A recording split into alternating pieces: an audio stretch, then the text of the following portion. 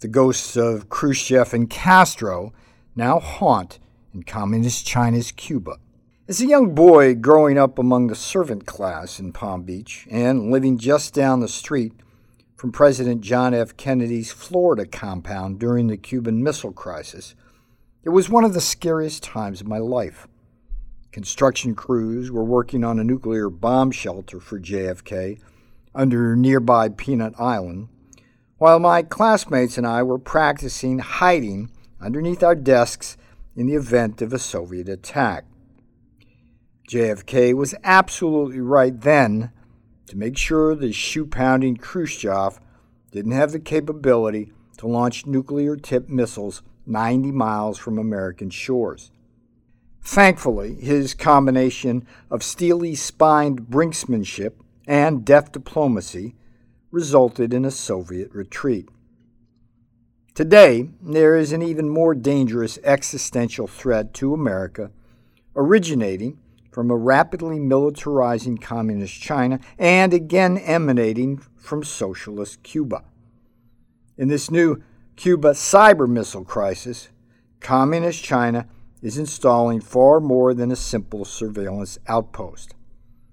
One need look no further than similar communist Chinese facilities on islands across the South China Sea to understand that the Cuban adventure is no more a simple listening post than the massive balloon communist China sent on a cross-country journey across America was, as the Neville Chamberlain of his time, Joe Biden, put it, a silly balloon.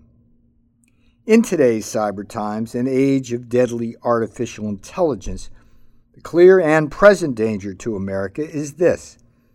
From nearby Cuba, the communist dictator Xi Jinping and his People's Liberation Army will have far better and more lethal cyber and electronic warfare capabilities to wage what the Chinese military itself calls unrestricted warfare. From its Cuban fortress, Communist China will be far better able to disable American communications, disrupt our financial systems, misdirect U.S. ship traffic, launch sonic attacks on our Guantanamo base, and, most dangerously, paralyze our electricity grid, rail systems, and water supplies. From my days in the Trump White House, I can assure you that Communist China is planning to wage just such unrestricted warfare should push come to shove in some kind of U.S. Communist China contingency, with the coming battle over Taiwan offering up the most likely possibility. Here's what infuriates me the most about the Biden regime's response to this new Cuban cyber missile crisis. First, the first reaction of this gutless Biden regime was to immediately lie to the American people about the presence of Communist China in Cuba.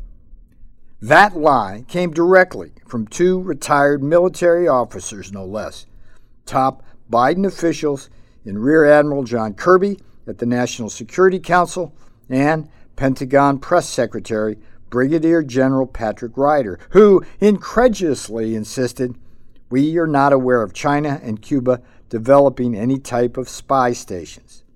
If Kirby and Ryder were still in uniform and Trump were president, they would be stripped of their rank and court-martialed for such dishonorable conduct.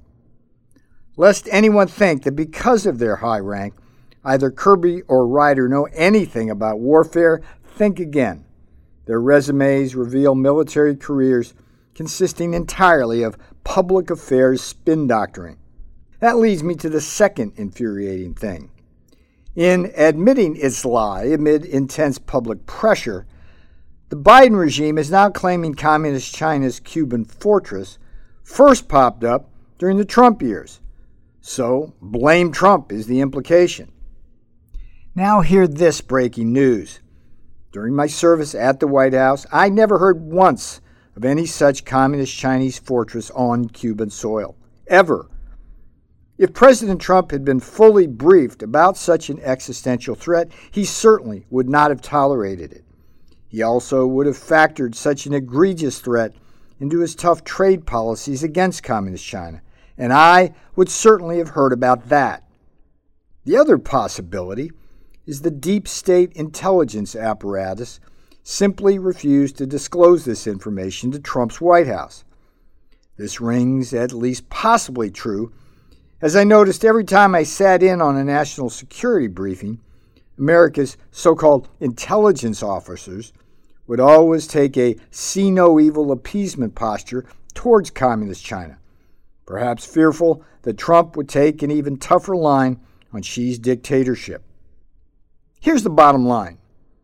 Communist China is now using its debt-trap diplomacy to drag an impoverished and cash-starved socialist Cuba into its Panda Belt and Road Initiative bear hug.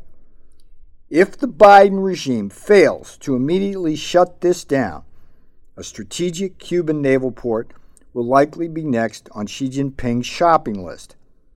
Given that an obviously weak and hopelessly compromised Joe Biden won't act decisively as JFK did, a full-throated and bipartisan Congress must quickly intervene. If such steely American resolve again takes us to the brink of war, so be it. We are already headed there, and for only one reason. The appeasement of the Biden regime has invited dictators like Putin and Xi Jinping to probe our underbelly for weakness. Eventually, they will simply gut us if we let them. Peter Navarro, out.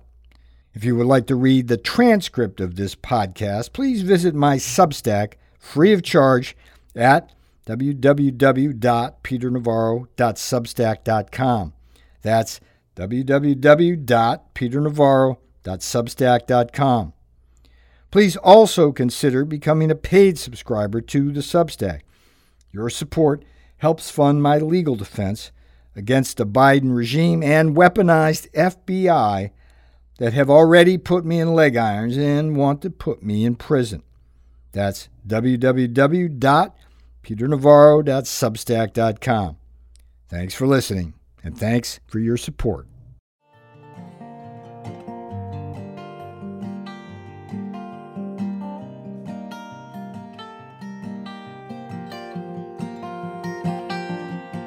Look around, well, tell me what you see.